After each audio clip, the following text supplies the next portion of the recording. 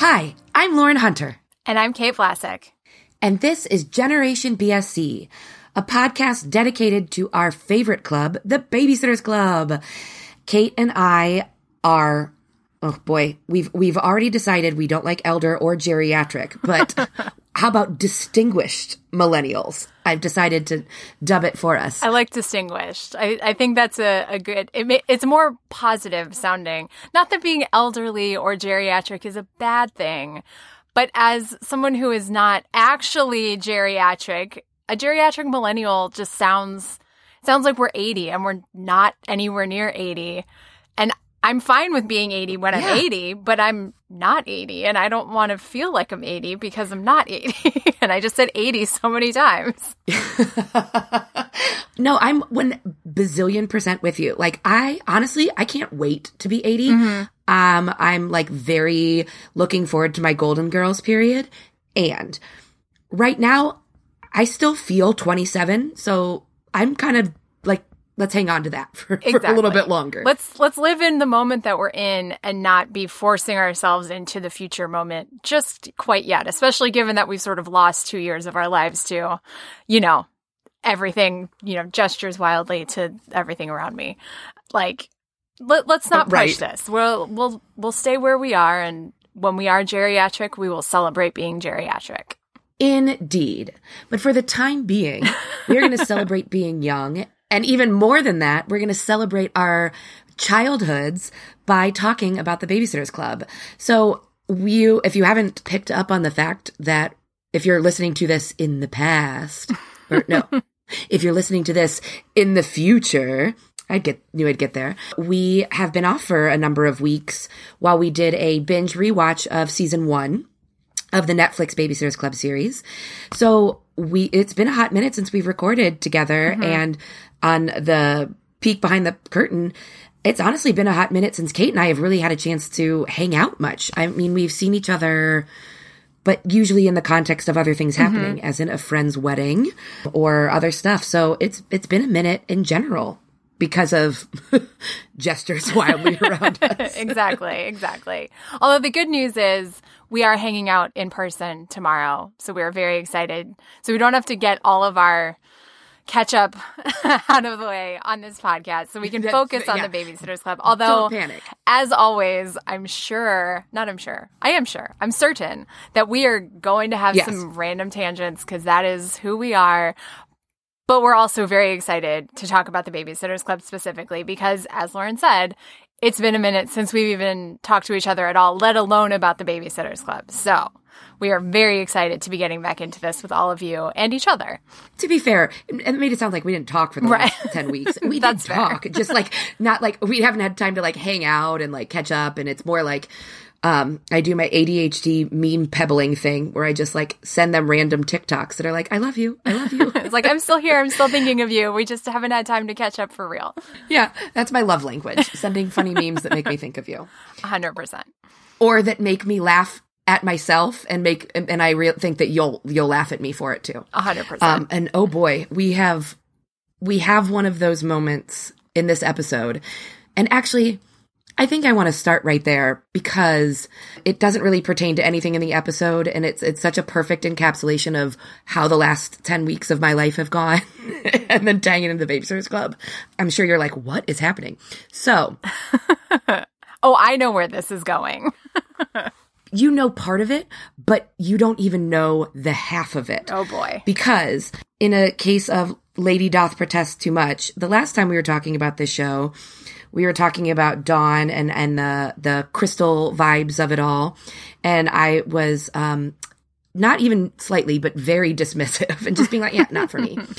I have done a complete 180 to the point where literally the tarot cards that Dawn was using for her reading for Marianne, that's the tarot deck that I own and use on a daily basis. I literally had to pause. If you know anything about tarot decks, which Kate, I know this is not really her jam, but for listeners, if you don't know either, there are like as many different variations of tarot decks as there are card decks. Like there's a standard these are the cards, but there's like all sorts of different artist renderings, and talk about the universe sending signals. Literally, of the millions of possible card decks that I would pick up, I picked up the one that is used on the show, and literally did not know that until I watched it this week. And so I was like, okay, it's right that we are back and here. It all comes together. The universe makes sense. It all comes together. So that's been my big journey, is really sort of, I mean, I'm making light of it, but really what I've been sort of doing with what did you do with your summer vacation, as Christy starts this episode, basically, it's been really about exploring my own spirituality. And that's, listening to the universe more and using it to listen to myself more. So that's kind of been my big update. It's been fun. I have fully devolved into a crystal bitch, and I'm owning it and loving it. What about you, Kate? I know you have big news. Way more actual big news than me just buying crystals.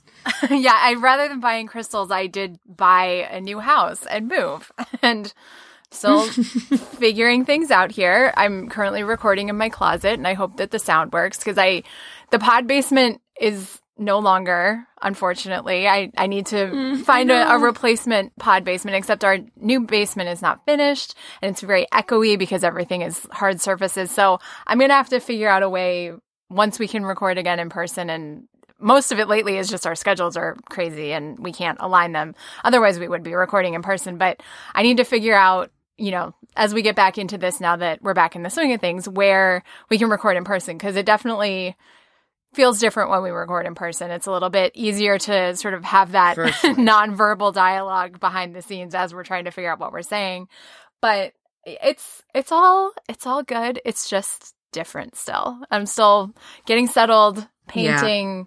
Yeah. I finally figured out colors for walls this week. Our prior owners really liked orange and yellow and brown, and none of those are colors that I particularly like. No. So I found some Depends on the yellow, but I know the yellow you mean. Yeah, it's like mustardy, brownish yellow. Not my jam. So we'll see. I think the kitchen's going to have to stay those sort of like orangey brown color, because there's too many other colors going on in the kitchen right now. So that's a future Kate problem. Not necessarily problem. Future Kate project to maybe change a few things at the same time so they all work together, as opposed to me just painting the walls and having it look ridiculous and like a clown room or something.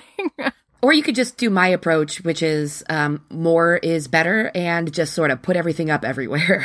Oh, no, I'm definitely planning on doing that. I just thought maybe I'd have a different color behind all of the various pictures and gallery walls and other ephemera that will be decorating the space. Nice. Yeah. We are not minimalists, either of us. No. I don't know what I would do with myself if I had to try to be minimalist. I have too many, just like art projects, like crafty things that I make. I have so much of it that it has to go somewhere. So most of it goes on walls, and it just sort of is what it is. And anyone that comes to my house knows that there's just going to be stuff everywhere. And thankfully, Jeff is on board with me hanging up whatever I want to hang up wherever I want to hang it. So obviously there has been a lot of change and growth for us. We hope that the last couple of months have been as exciting and challenging and exciting. I said exciting, whatever. All of the above. We hope y'all are on the same page as us, because our girls certainly are. I really, completely shifting gears into the episode now, I was just really thinking about that as I watched it for the first time this week, and then because I made myself wait because I didn't want to watch too close or too far away from when we were going to actually record. So I watched earlier this week, and then when I watched again today, just to refresh and prepare, I was really struck by, I don't know whether or not it was the plan, but there was this real sense from the show too that was like, okay, this new world is different than the world we started with when we started creating the show however many years ago. And, part of that really is in line with the plot, but it really fits so well with how I'm feeling about where we are, where I am, where we as a collective we are, and just sort of taking a breath and being like, okay, things have changed. It's not all good. It's not all bad. We're mourning We're mourning the loss of some things. We're celebrating the gaining of others, but we're all different and we're all still kind of in flux. So if you are randomly deciding to pop into this as your very first episode, this is a flavor of how my deep thoughts brain takes us off the rails instantaneously. Yeah, I really like how you tied that all together, because it really did feel like a good, not even necessarily like reintroduction, but just like coming back together with these characters and what they've gone through and what they're now going through, and just like the way that we all feel, like you said, it was nice to sort of, it felt like we were easing back in, and it wasn't like nothing had happened and nothing was changing and all of the girls were sort of static. They're still growing and learning and, becoming older young adults. I mean, I hate young adults. I hate that because they're not adults. They're, I don't know, me too. Teenagers. They're young teenagers. They're maturing in different ways. And it's just nice that they're not, I'll say this, the way that the books sort of keep these girls static and there's not a ton of growth, I feel like the show has done such an amazing job of making them feel like real characters, and they do get to learn and they grow, and it's not like at the end of every episode they reset and, they maybe reference something that happened, but they didn't really necessarily grow from it, or the plot requires them to be a different way, even though they learned 3 books ago that they needed to do X, Y, and Z. I think the show has definitely taken the opportunity to really make them feel like not necessarily real characters, but more realistic characters, maybe is the better way to say that. And it was just so nice to come back to this. Like I didn't realize how much I missed this show. Like that sounds so cheesy, but like it really is just such a nice, good show. And it's just, I had so much work that I had to do today, and I was on so many calls that my brain just keeps using the same adjective over and over when I try to think of a new one. So nice and good. I can't think of other words, but you know what I'm talking about. I am so with you. And I think part of the reason it is so perfect for where we are right now is that it is nice and good. And that those are the words that spring to mind most strongly, that we can't even, I tried to make it all deep. I joked, but really some of the beauty of this is the fact that it is like a warm hug. It is like hanging out with your friends. And it's similar to, I was talking today about Ted Lasso, and someone asked me why I loved it so much. And I said, because it's genuinely good people wanting to do the right thing and getting it wrong and trying to make it right. And I really feel like that is what the show is doing such a good job of portraying. And I think, just as you were talking through it, I was thinking, I was like, man, we could even really take that metaphor out a little wider and just say that like the phase of life that they are in, this like, I'm with you on the young adult thing, but like this tween, young teenager, like Christy was talking about throughout the episode about feeling like you're not quite fitting in. I think that elder millennials as a whole are kind of experiencing a resurgence of that feeling right now, especially as the world has been changing and Gen Z's really begin coming into prominence, and we're no longer, the young new voices on the block, and we're becoming part of the establishment, but we don't really feel like, I think it's a really interesting, and I think Gen X and is very much a part of that elder millennial conversation as well, in terms of like, I was seeing a really interesting conversation today about how many of us are stalled in careers because people aren't retiring the way that they used to. Right. So we're just sort of stuck in this middle gear. And it resonated with me about when Christy was talking about feeling like things have changed and everyone keeps talking about how it's a good thing. But just because something is good doesn't mean it's all happy and sunshine and flowers. And I mean, that was super inarticulate as well. But what she's really saying is like, change is good, but it also means that you're losing something that you had before. And I think that that's a thing that I really appreciated that sort of Christy got to focus on in this episode, because it's something that in life and in the world, can be really difficult to, remember that even, or trying to articulate that to someone else as you're going through it, you know, like it's great to have things change. Like we'll use my house for an example. We're closing on the sale of our old house on Friday in 2 days. And like, while I love our new house and I'm so excited that we bought it and I can't wait to live the rest of my life here, I lived in my old house for 11 years, 12 years. And that's where I got engaged. That's where we like came home from our honeymoon, you know, it's where we got Indiana. Like there's just so many like great things about that house. And as happy as I am to be leaving and have left because we already moved, but as happy as I am to be in our new house, I'm also a little bit sad that I'm never going to get to live in that house anymore. It's just, and it's like weird to say that because it's like, but you have this great new house and you love it. Aren't you so excited? And it's like, yes. And I'm also a little bit sad. You know, it's funny. Well, there are a couple of things that I was thinking about, but I really like that idea that there is this sense sometimes that we should only take the good parts and ignore the bad. And that is not real. The other point I was thinking is how much I liked. At first, I had a little bit of a knee-jerk reaction to be like, okay, we're going to kill Louis off screen. Like, that was huge for us. That was such a big part of our growth and development as kids. We spent so much time talking about that as a book.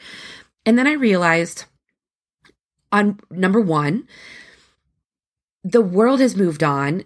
I don't think kids need that level of hand-holding around the death of a dog that we did at that age, because there's different media that's getting them that messaging, for better or worse, right?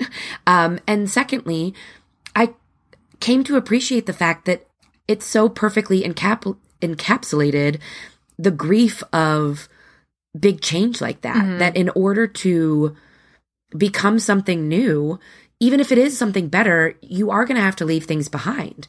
And like, that's been a big part of my therapy journey, is acknowledging that like being who I am means setting some other things free. And you're allowed to mourn that. And so as much as my initial instinct was, no, why are you ruining that plot line? The more I thought about it, the more I really dug it. So I was curious what you thought, because that was the first big, like, oh, we are really, the first season we stayed pretty close with some minor changes. I think this really declared this as like we talked about in the first season, them really sort of being able to take this a little bit further in different directions. Yeah, I mean, I definitely, when the episodes first started, I was actually sort of relieved that it was already done. I mean, I obviously started crying immediately because I'm me, and that's just how I. That's how I roll. Sure. But the thing that I sort of, as I was watching the episode and sort of processing that, I was thinking back to reading the book Christy and the Snobs and thinking about the fact that there was more story in that book, or there was at least more time was elapsing, and I don't think the way that this episode of TV elapsed in a half an hour and it, you know, sort of covered maybe a week. I don't think that there would have been a way to do that story justice if we wanted to actually see them realize that Louis was getting older and sick, and, you know, go through the process of, you know, realizing they had to take him to the vet and, you know, grieving him and all of that before they get Shannon, you know, the new puppy. I feel like it would have turned into a very special episode about what it's like to lose a dog. And that's not what this show is. Yep. As you know, like you said, as helpful as it was for us as kids to read the book Christy and the Snobs and sort of get that, you know, at least foundation laid of like, these are sad things that could happen in your life. Especially as we were leading up to Claudia and the Sad Goodbye when we were reading the books. I don't feel like it lended itself as well to a TV show. Unless it was Christy and the Snobs was like the fourth episode and we got sort of bits and pieces of Louis getting older and being sick, you know, over the episodes leading up to it. And I feel I'm glad that they didn't do it that way, just because I feel like it would have distracted me. And obviously I'm not necessarily the target demographic of this, but I don't think that it would have resonated for kids in watching the show as, you know, as the main audience for this television show. I don't know that it would have resonated with kids today the same way that the book resonated with us as children reading. And partially for the reasons that you said, there are plenty of other places that kids get exposed to all kinds of, you know, concerns and issues and situations that might arise in their own lives. So I feel like they made the right choice, and like I said, for me personally, I'm glad I didn't have to see that happen just because I've gone through it in my real life and I don't want to go through that. I'm sure it's going to happen again at some point in the hopefully very, very distant future. But I'm glad to not have had to include that specific storyline over a number of episodes in this watching of this television show. And not only that, you brought up Mimi, and I didn't even think about that. So, quick behind the curtain sidebar. I didn't actually state this up top, but we have not watched the series yet. We very purposely held off. We are watching them one at a time to talk about them unspoiled, as we have. So we are not talking ahead. We do not know ahead. We have not watched. But I do know some very minor things just from, being a person on the internet. You can't not know anything. So I hope I'm not spoiling anything for you, Kate, when I say I am 99.9% sure we do get the sad goodbye this season, which we speculated last year. I don't know when it is. It could be in the middle of the season. I just sort of assumed it would be the finale, but genuinely have no idea. In any case, even if it was, doing a losing your dog and losing your grandma storyline in one season is a lot, especially because this is a COVID abbreviated season, which we also know. And the other thing that I was thinking, as you were talking about, how you learned about it and how it resonated with you and what you are looking to get out of the show, one of the things that occurred to me was, I think that there's a different demographic that they're aimed at as well. The show is likely aimed at girls the actual age of the characters. It seems to me to be speaking more to actual 13, 14-year-olds. Right. Whereas the books, as we have stated from when we were reading them and what we know from most of the people we've talked to, we're reading them from ages anywhere from your mom was reading to you at 5 to 10 or 11, and then have usually moved on to the high school stuff by the time we were in junior high. So that's interesting because just something to keep in mind as we're watching the show. I think it'll be an interesting question for me to keep in mind. Like, what age do we think that they are making this show for in terms of the kids? Because we know they're also making it for people our age. 100%. Based on, based on the fact that the adults are treated as actual people with actual plot lines and thoughts and feelings and emotions, because they know that half of their audience, let's be real, probably 70% of their audience is, the people who grew up on it that are now introducing it to their kids. So I'll be curious to keep in mind what level we think they're aiming for.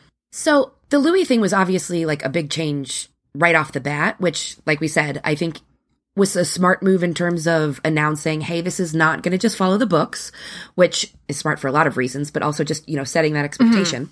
And I really do think that was handled pretty well. On the other hand, I have very mixed feelings about the snobs part of the Christy and the snobs plotline, in that, like I mentioned, I really liked that they let Edie, or if they insist on calling her Liz, I suppose, but she will always be Edie to me. They let Liz have actual, reactions to this move as well. And it's not just, that's not examined for her at all. And wow, that is a huge, massive change, as an adult looking at it.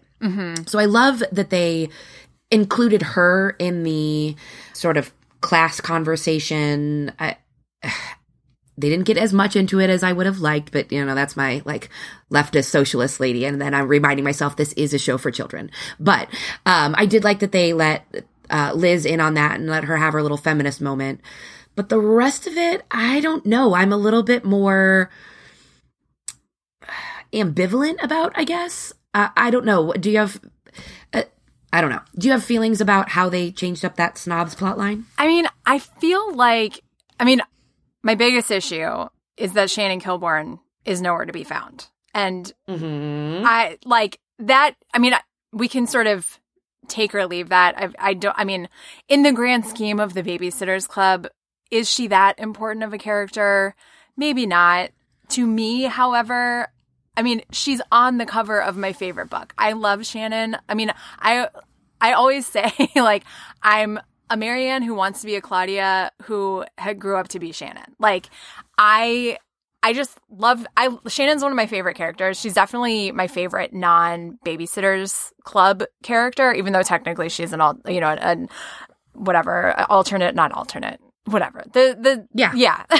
My brain is like broken today.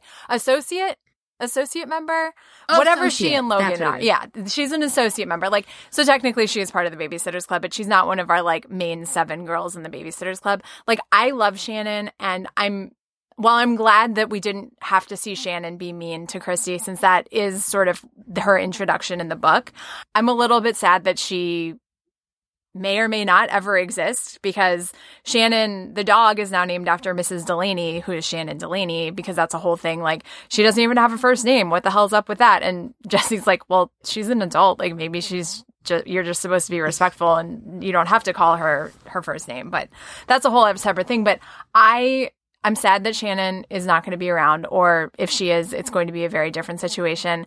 And I did appreciate that the snob problem was not just a Christy problem. It was a Christy and a Liz problem, or an Edie problem, like you said. All of my notes just say Edie, even though they call her Liz. Me too. I'm just like, it's Edie. Yep. And they literally only call her Edie in the first book of the series. But to us, she will always be Edie. But so, yeah, I really appreciated that it wasn't just mean kids in the neighborhood being mean to Christy. It was mean families being mean to their family. But also, I did appreciate that by the end, it was sort of the same resolution in the book that, like, well, yes, they're not the best people ever. Like, Christy, and to maybe a lesser degree, Liz, it was sort of their own problem. Christy in particular, because she starts to realize, like, and I think one of her, like, last lines in the episode is, you know, if you want to feel like you belong, you have to start acting like you belong. And while the snobs are assholes, like they were in the book, like, part of the problem for Christy, at least, was that she didn't like the change in her life. You know, she comes back from camp and her mom's married and now they live in this mansion, and, you know, her brothers are totally all in on living there and they act like they've lived there forever with monogrammed underwear and blah, blah, blah. And she just doesn't get it. And I think that's totally valid. I don't think she should be completely changing who she is, but she also doesn't want to try at all. And she sort of gets called out for that. So I appreciate that by the end, Christy sort of realizes, like, oh, Amanda Delaney is really just lonely. You know, like, she's kind of an asshole because she doesn't have friends and she doesn't really know how to talk to people, which Karen says, you know, she's a social climber but has no ability to speak to people. I don't get the social climber aspect of it unless that's Karen being a snob towards Amanda Delaney, which maybe that's what she's doing. But, you know, it sort of helped, I think, that because in the book, Shannon and her sort of minions from Stony Brook Day are just mean. And then Shannon finally realizes, like, maybe I could be nice to this person. But, like, in this one, Christy realizes, like, this girl just doesn't have a lot of friends or social interactions. So she's just rude because she doesn't have a lot of experience being nice to people, which isn't really an excuse, but it sort of helps in that Christy's not just dealing with people actually actively being mean to her. Her mom, on the other hand, Amanda's mom, is an asshole. I mean, she says that they won the lottery by her marrying Watson, and, oh, she worked for Watson because she helped Watson find office space. And she's like, no, I worked with Watson. So Mrs. Delaney is an asshole, and I hate her. And at least she helps them get a dog by the end. And she does charity because animals are her best friends or something. It's like what Amanda says. I don't know. I don't like her. I really don't like her. I agree with you in terms of the Amanda Delaney stuff. And I think I would even take it a step further to take it to a place where all I could think of is hurt people, right? Like, she's modeling the behavior that she's seen. So I think the show could have even had even a little bit more compassion for her because, or more explicitly pointed out, Christy could have more explicitly pointed out that she's not necessarily snobby in herself. She's modeling her mom's behavior.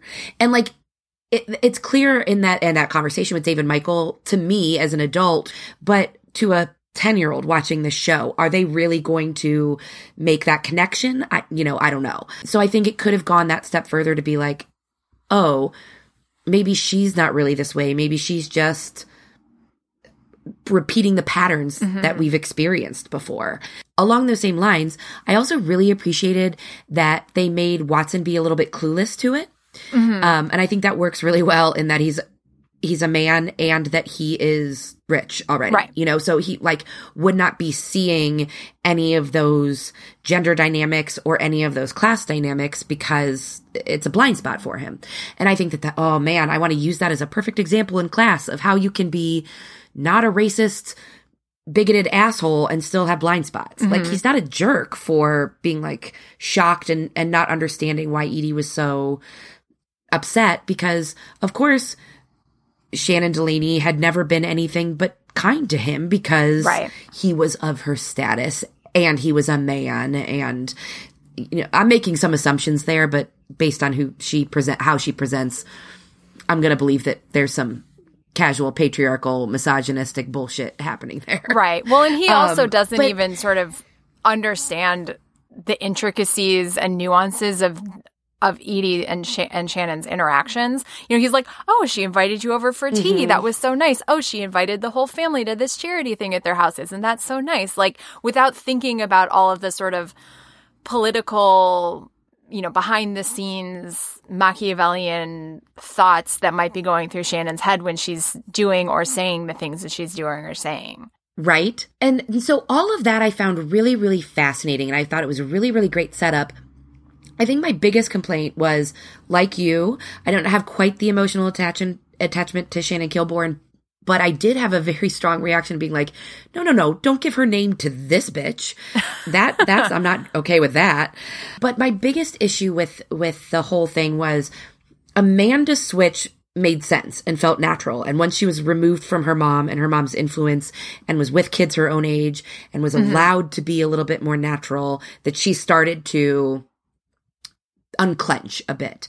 Right. But Shannon, on the other hand, did a 180 from like uber bitch to, I thought this dog matched your hair. No, I mean, I guess it was Amanda that said he matched his hair. But either way, like, I thought you might like a new animal. Right. And like, yes, I get the whole she likes animals more than people. Maybe she's just shy. But like, literally, Sarah McLachlan, who you've all heard me talk about before, my college roommate, I literally didn't like her my whole freshman year because I thought she was a snob because she was shy. So I know what I'm talking about when I say I understand how people can think someone is snobby because they are shy.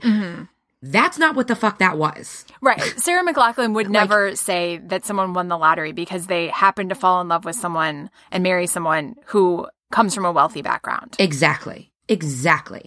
Like that's just not a thing that, like, if you're an asshole, you would say that. If you're just a shy person and you're starting to get to know someone, that's not a phrase that would come out of your mouth, like, in no way, shape, or form. Exactly. So that was my biggest complaint with the plot line was that too quick shift. And I mean, I guess if they're not going to be reoccurring characters, which my guess is they're not because they've, you know, combined Shannon Kilborn into that. They've got the puppy, like, I don't know, maybe they'll come up again, but I kind of, as like reoccurring clients, but yeah. I doubt they'll devote much time to that plot line again. Yeah, I mean, based on how the first season of the show went, it definitely seemed like most of the, you know, supporting characters that we know and love from the books were sort of one off or maybe two off, unless they're related to one of the Babysitters Club girls. And even then, poor Jeff doesn't even exist. He didn't even get one episode. Wah, wah. In any case, it seems pretty wrapped up, so it's hard to get, you know, too pressed about a quick turnaround when we're talking about a 30-minute sitcom aimed at children, literal children. So, you know, we got to the point and it made you realize. I did like the idea that some people just like animals more than people because I know those people. And not power to you. Like, I get it. People are assholes. Anyway, what do you think of the whole Logan and Marianne thing? How do you like how that's playing out? I mean, I appreciate that there's a little bit more confusion for, you know, a 13-year-old to be figuring things out. I think that was, you know, in the books, it just sort of seems like And now Logan's my boyfriend, and the end. And that's just sort of a foregone conclusion for the rest of it. And I did kind of appreciate, especially knowing what we know about Marianne and how she's, very shy and doesn't want to ask somebody the question of, do you like me? Do you want to be my boyfriend? Where are we going from here? We kissed at camp. Does that mean something? You haven't talked to me in 3 weeks. I did kind of appreciate that. I wish that she had been more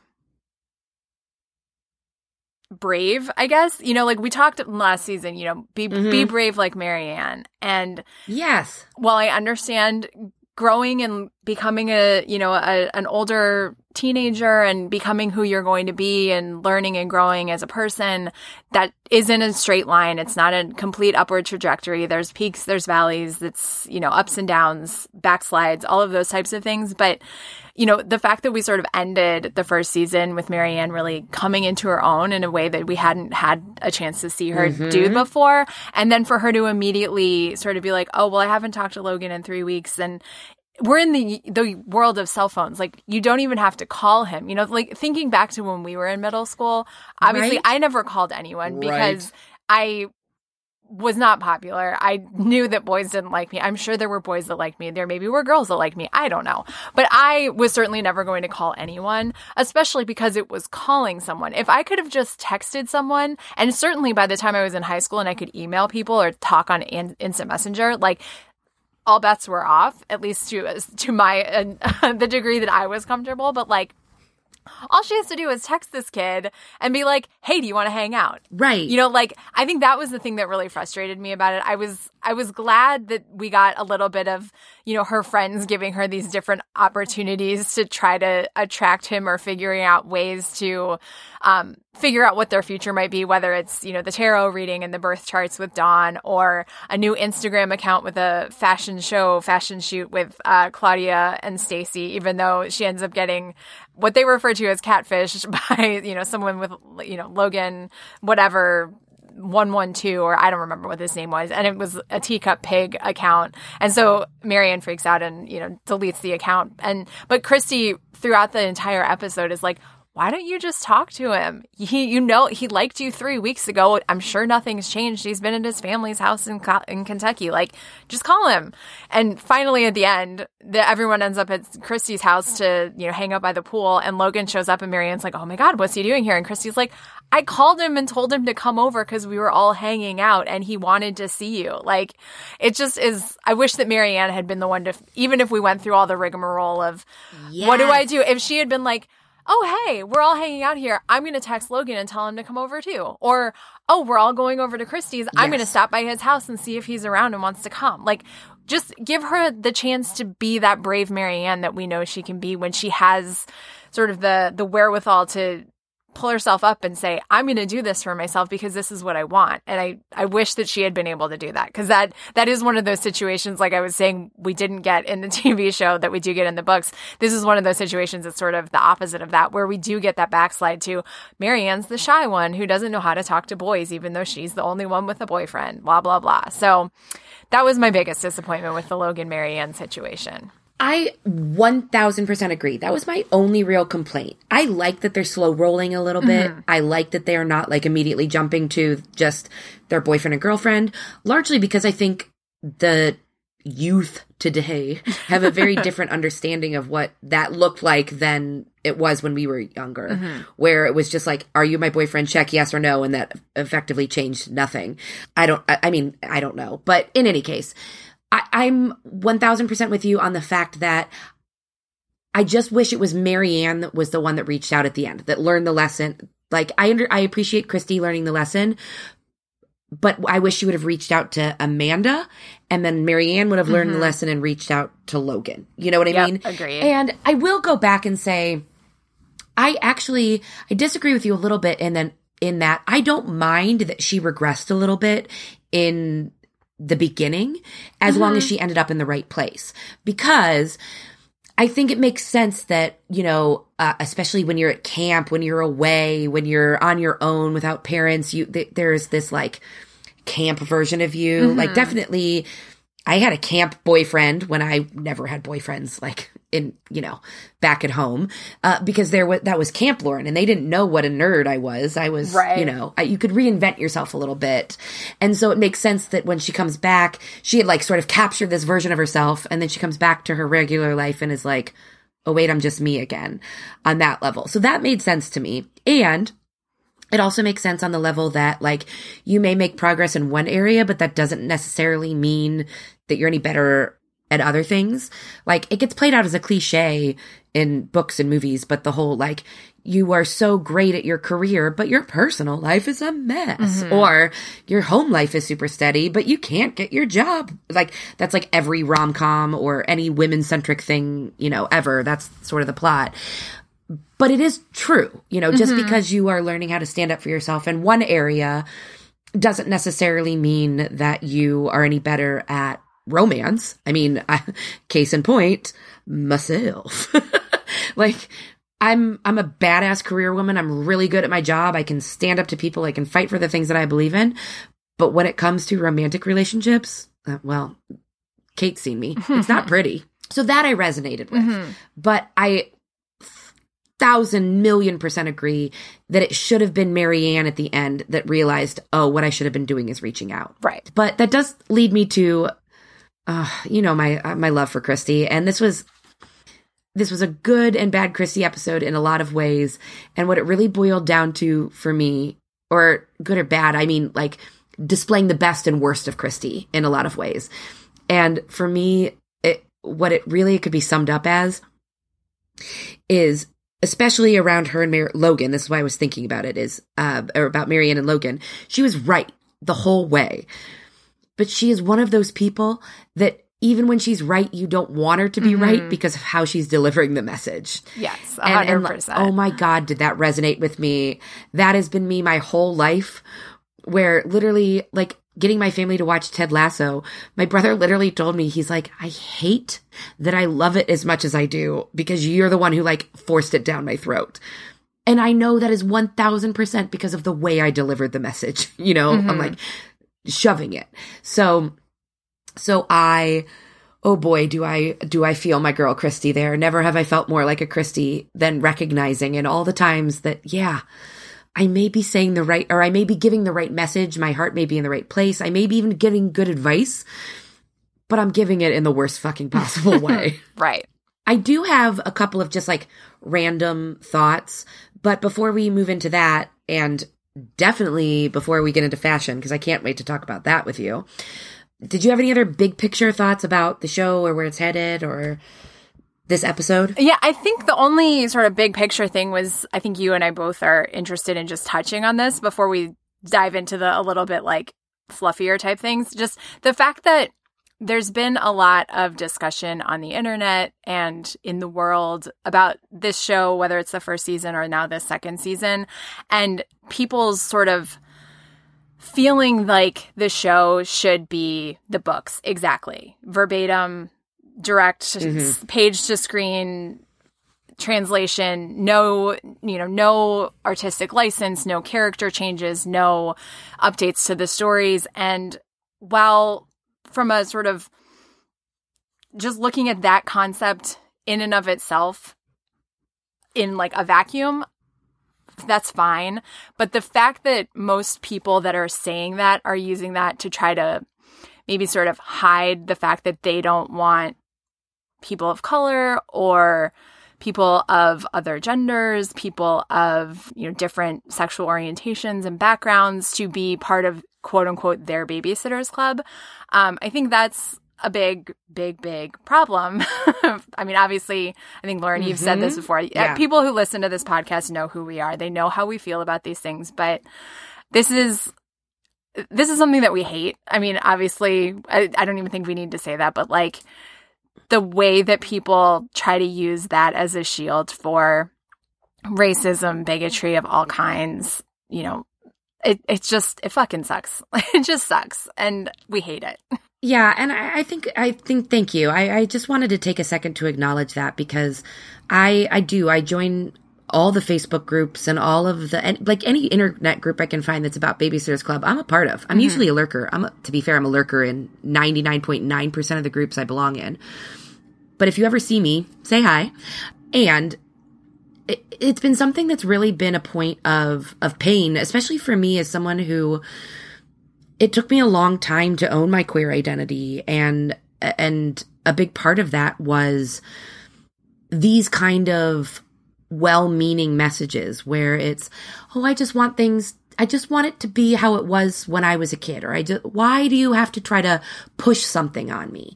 And that's the attitude that I really want to make sure that we're really explicitly clear that doesn't have a place here. Mm-hmm. And for us. And if that's, I totally get the nostalgia aspect of it and wanting something to be exactly the way I pictured it in my brain. I have plenty of movies that I do not watch because I pictured it differently when I read the book, right? A perfect example of that for me is before fuck J.K. Rowling, Harry Potter was such a huge thing for me. I hated the movies for many, many years because they were not the books and they got the books wrong. And eventually I learned to love them for their own thing. And now I have much more complicated feelings about them, obviously. But my concerns about the changes were about like the parts of the story they left out or the nuance that was missed, and not why did you make this character gay? Mm-hmm. Why did you have to make this character Latinx? And I think for me, the biggest thing is the stuff around Dawn, because there can be some conversation around, you know, losing plot lines around, like Jeff is a perfect example of, you know, that. Yes, let's have a conversation about what we're missing by not having Jeff as a part of the story. Because we're going to be losing some really good Dawn character development that we've really appreciated. And that is a very big difference than the number of people that I have seen coming onto these groups and literally posting about how they've ruined the Babysitters Club because Dawn doesn't have blonde hair and blue eyes. Mm-hmm. Like, what the fuck does that have to do with who she is as a person? What the fuck does that have to do with her as a character? Literally nothing about Dawn as a character has changed in translation, except how she looks. Mm-hmm. And the fact that she doesn't have a brother. But right. Again, the Jeff part is not the point. The point is, if you're too concerned with how a character looks and not worried with the content of who they are, then that's where my problem comes in. And that's, I don't know. I'm sure we're preaching to the choir. Mm-hmm. I would love to believe that if you've been listening for this long, you are obviously, like Kate said, know where we stand and are totally with us. But I just think that it is something that we all should be a little bit more aware of. Mm-hmm. And for me, I am, as much as I am a lurker, I want to find ways that I can,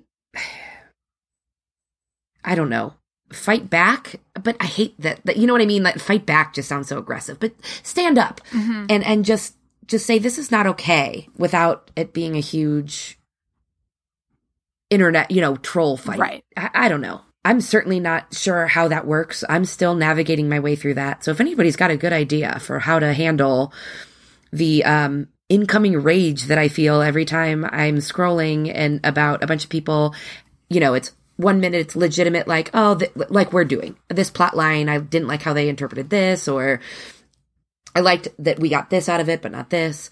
And then it's, why isn't Dawn blonde? Why did they have to?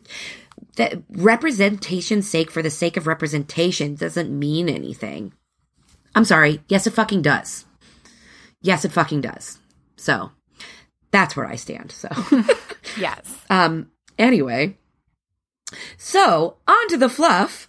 One of my random observations was how much I fucking loved the face acting on everybody in this episode. So many incredible reaction shots. You mentioned before about how Jesse sort of called Christy out on she's an adult. The looks on everyone's faces.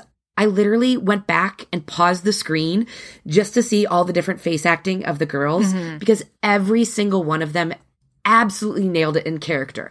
I want to print that screenshot because it was just so perfect. Everybody understood the assignment, is all I'm saying. Alicia Silverstone is fucking radiant throughout this entire episode, and none more so when she's telling the story of how she and Watson met and fell in love.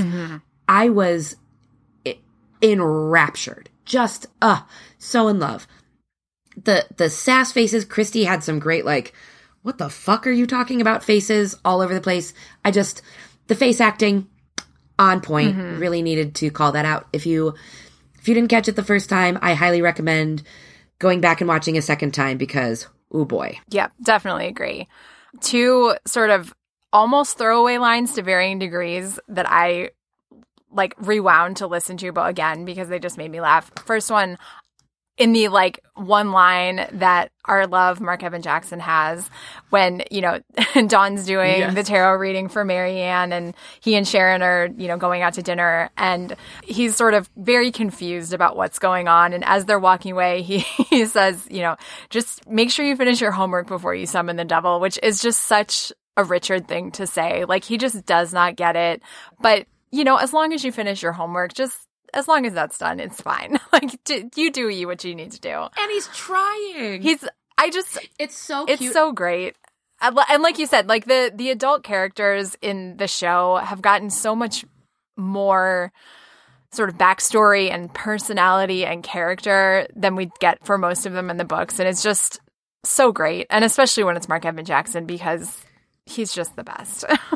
Literally, I wrote down that exact same line, but you can't even do it justice because the way he delivers it is just beyond perfect.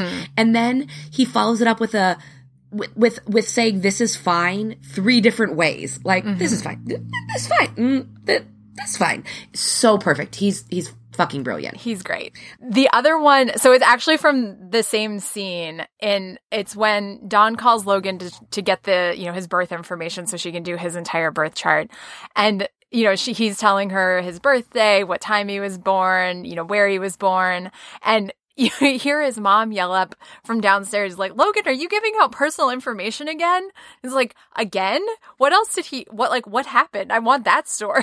Like, what other personal information were you giving out, Logan? Right? I put that down too, both because I want that story and because I loved that was clearly such a, like, adults are writing this show for children moment where, like, please don't do this. Right.